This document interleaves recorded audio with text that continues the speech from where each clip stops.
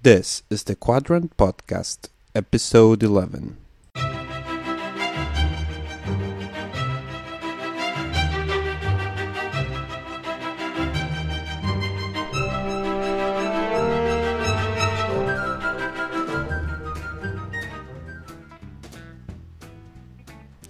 Welcome to this episode of the Quadrant Podcast. As usual, we would like to invite you to join our mailing list, like us on Facebook, or follow us on Twitter. We want to share the best traveling stories, and we want you to be a part of it. So, if you have a story to share, don't be shy.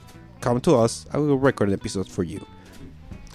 Now, the first episode of this week is very special to us and to anyone who really enjoys taking pictures while traveling. So, shall we get to it then? Alright, hello, I'm Cody Duncan. I'm a travel photographer based out of Santa Barbara, California, where I grew up. But nowadays I seem to spend most of my time in bad weather. I guess I didn't saw too much sun as a child, and so now I think I look for seasons which I never had growing up. And most of that bad weather of the last few years is in northern Norway, and the Lofoten Islands in particular. And yeah, that's kind of where I found myself circling around more and more. If you want the backstory, Yes, I first please. ended up on Lofoten in the summer of 2001. Kind of by chance, actually. A friend of mine, we had been traveling around just Scandinavia for a couple weeks. Okay. And we just wanted to go north of the Arctic Circle, so we ended up in a town called Buda. And Buda it's not the most interesting place in the world, but it is the gateway to Lofoten. And so at the hostel there, we met a guy, and he's like, "Oh, have you been to Lofoten Islands? And oh, you must go out there and go camping." And it's like this really magical place. And that being back in 2001, there was no internet really for travel. And so we had really no idea other than word of mouth about where to go and what to see. So the next day, we found ourselves on the ferry, and a few hours later we were standing on Lofoten, and that pretty much changed my life at that point, I think. How so? It was one of those places that kind of like you're instantly there, and you kind of, it's so different, but it feels so familiar. And it was definitely a place I knew I would have to get back to one day.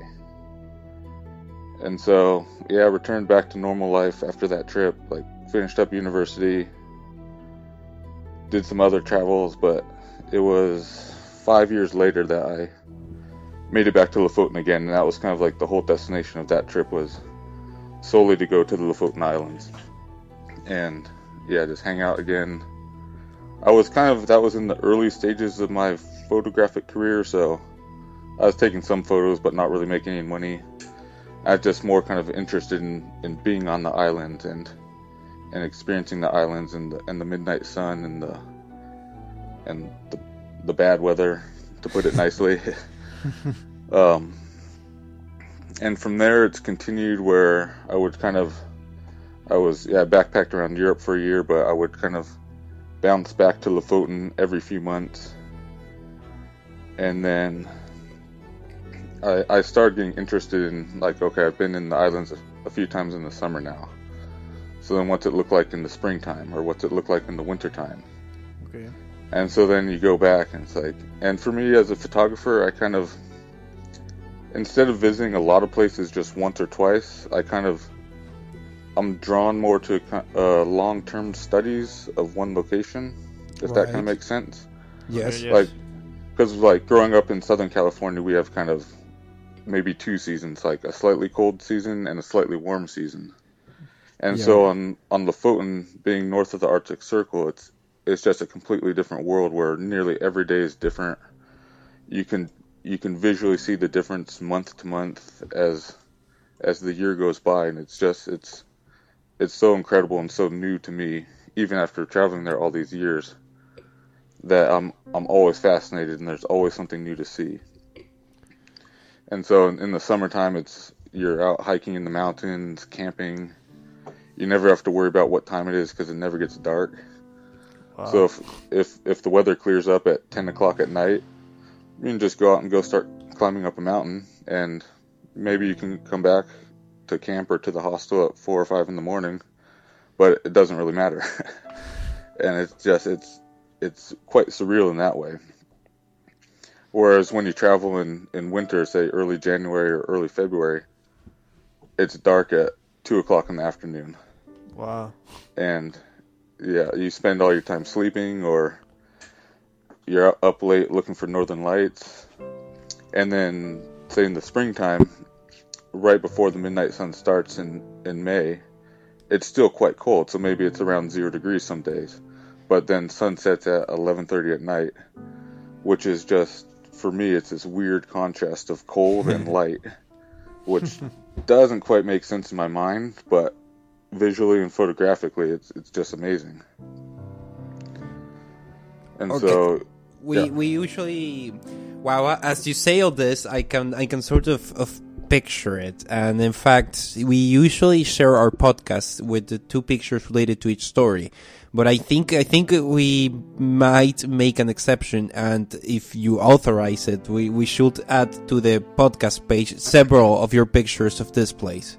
yeah, I think that'd probably be good. I can do that for you guys. Okay, Nice. thank you. We'll probably add that, because as you tell about it, I'm more and more curious of seeing the photographic work that you have done there, because I can Yeah. visualize it just by your words. Yeah. All right, and I guess so. Yeah, so in the last years, like maybe I'd find myself going twice a year, and then 3 times a year, and then last year I found myself going 4 times a year. So winter, spring, summer, and autumn. And I think that was the most trips I'd made to the islands in 1 year. And this year I've already been in the winter, and I'll be back again in the autumn. And so normally I spend a couple weeks on the islands, because Norway is quite expensive if you've never been to Norway. No. And so even traveling as cheap as you can, I kind of I feel my credit card starts getting mad at me. And yeah, I get phone calls from the bank, your money's disappearing. So it's 2 or 3 weeks is my typical trip to the islands, which I feel is a good time, because you always have to give yourself some room for the weather.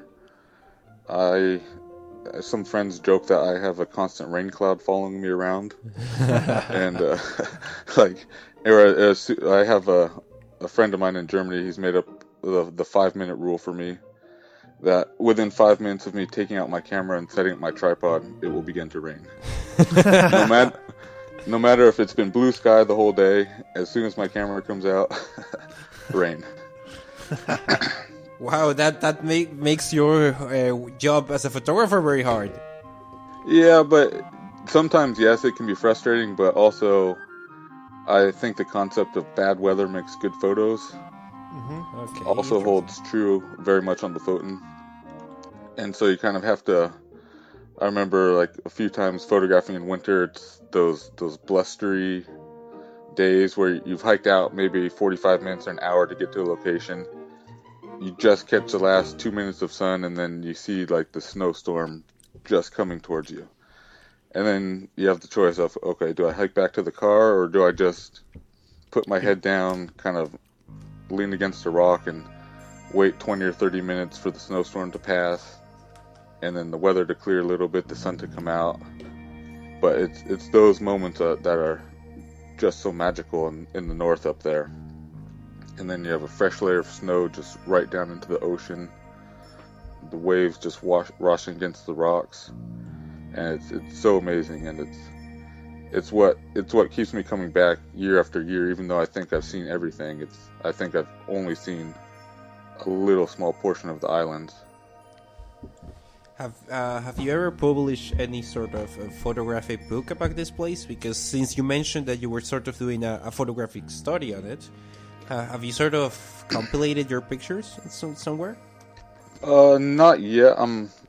I'm slowly working on a couple ebooks. Okay. One will be more of just a hiking guide, but the one I should be writing soon will be a book about seasons on Lofoten, and it'll just kind of be a somewhat semi-photo guide, but also just kind of talk about my experiences of the changing of the seasons, and then present maybe a dozen photos for each time of year. And so I've been talking about that idea of the ebook for a year or two now, and I think I'm finally ready to get it started, but I'm not the best writer, admittedly. So it might be another year or two, but hopefully before the end of summer. Fingers crossed. Nice. Okay, well, if you ever do publish a book, please remember to tell us, because I would like to read and see the pictures on that one. Yeah, will do. Interesting. Okay, now on the other hand, you are probably the first truly professional photographer we get here in the podcast, and photographic journeys are always something important in the part of travel. But I have seen some of your work in your webpage, and as I think once told you, I really like it. And I, like many other travelers, carry my DSLR camera around all the time and try to learn from, books and websites and tutorials and stuff, and try to get a little bit better and trying to capture the things I see. But this is probably a very thrilled question, but if you could give a very simple or very specific advice to someone trying to burn their way into photography one way or another, what would it be? I think it's time, and just doing it over and over and over again. That would be my single piece of advice for that, in that it takes a lot of time to develop your vision and how you begin to see, if that makes sense.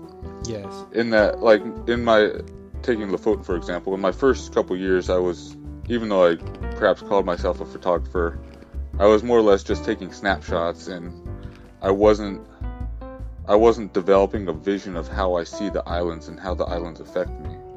Right. And it wasn't until relatively recently, actually just a few years ago, that I developed this deeper vision, I think, of the islands.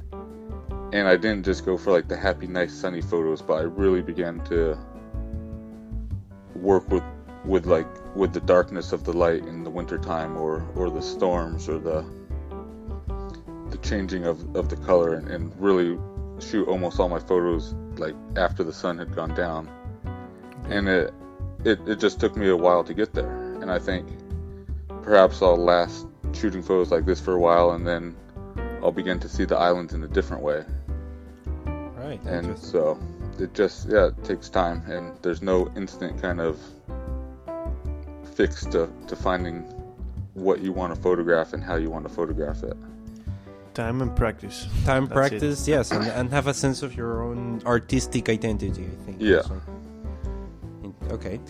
So, and one other question that sort of came up in another conversation we were having the other day. Have you ever lost a camera during one of your trips? Yes. Really? Last year, after I'd been in Lofoten, I was going hiking in Sweden, in Sarek National Park, which is, it's right across the border from northern Norway, so it's still above the Arctic Circle.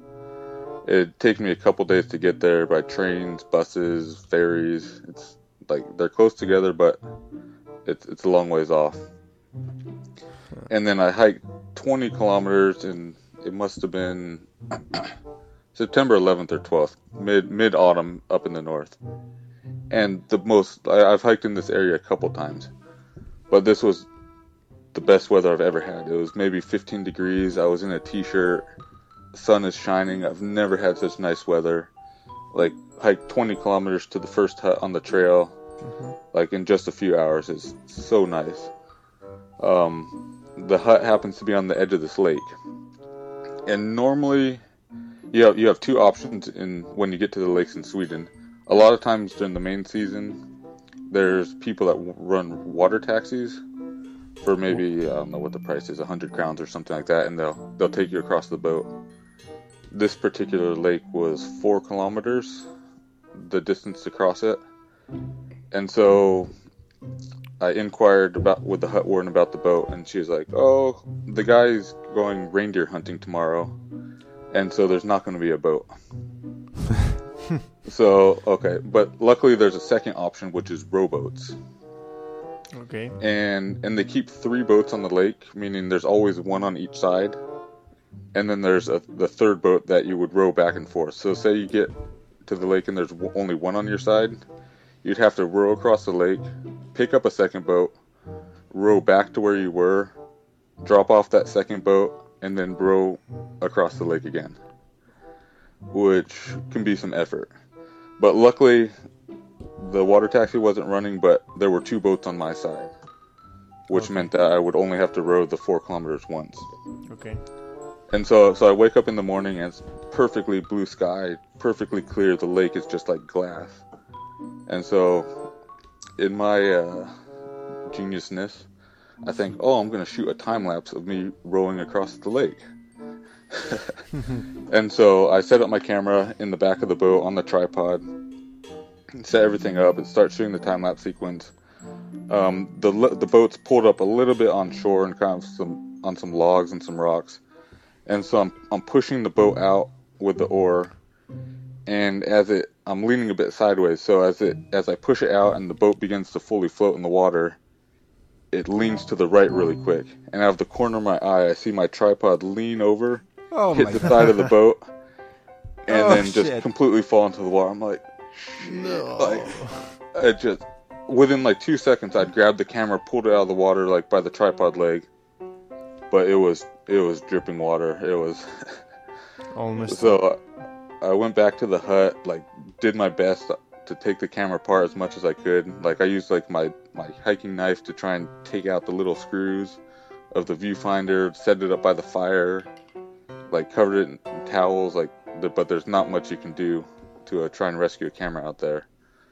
So I sat around for about 2 more hours at the hut, trying to get to dry, thinking, okay, maybe it wasn't that bad, maybe it'll work, but it never recovered. And I think I've for a long time I've asked myself the question of do I travel to take photos, or do I take photos to travel?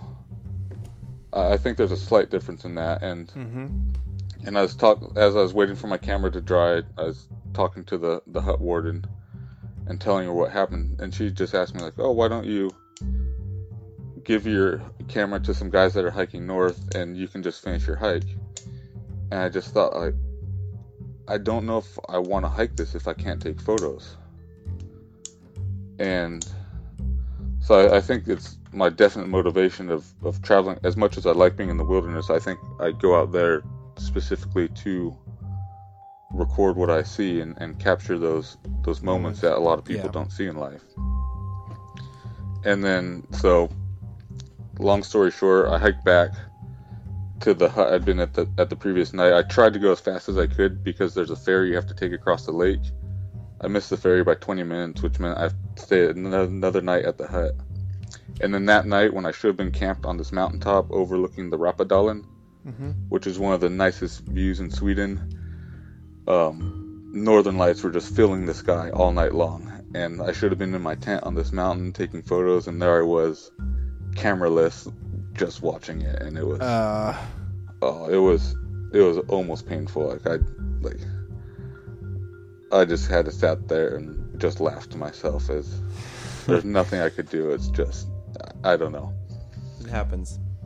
And so, yeah, it took me then 2 days to get back to Lofoten Islands, where I ordered another camera.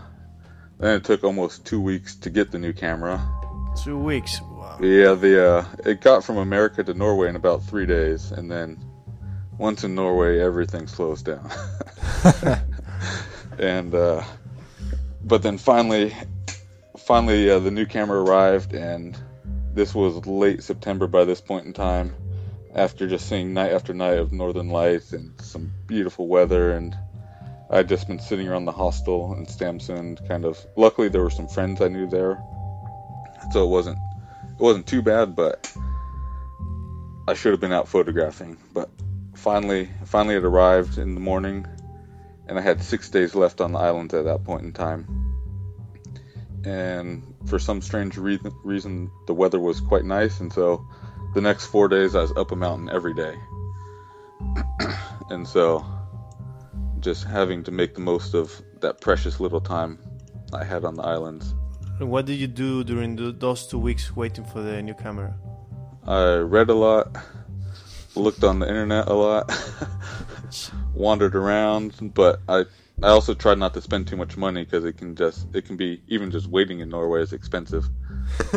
And so just eating and breathing basically costs a lot of money. So I just tried to kind of, lay low and save my energy, save everything for when the camera came back to me and I could be back in action again. But it's also frustrating, like seeing some like really amazing stuff and not being able to photograph it.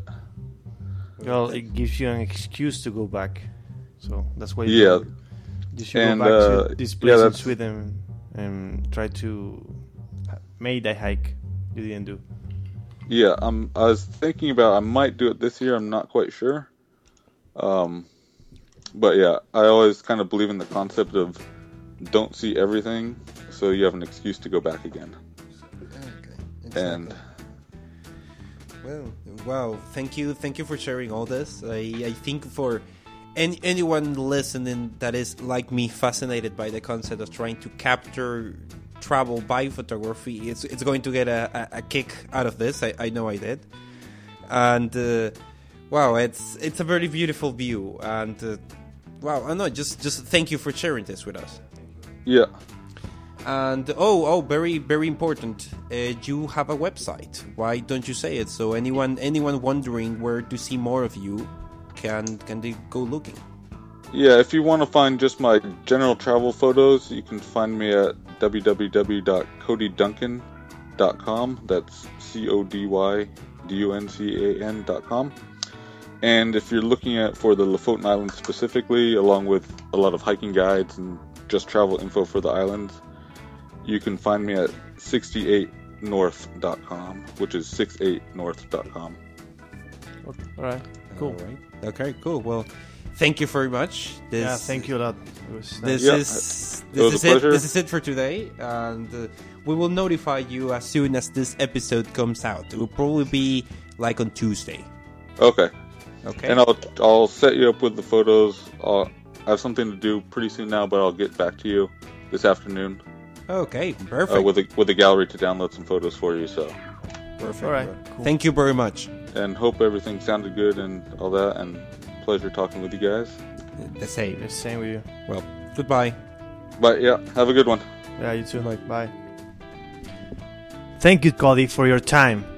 Cody taught us that in order to become a great photographer, you have to have time, a lot of practice, and try to develop your own style. So we thank you for that tip. And that will be it for today, guys. So remember to like us on Facebook and share these episodes to your friends. Tell them they can come and they can be the next protagonist of our podcast. To all you, this is it. Goodbye from Barcelona.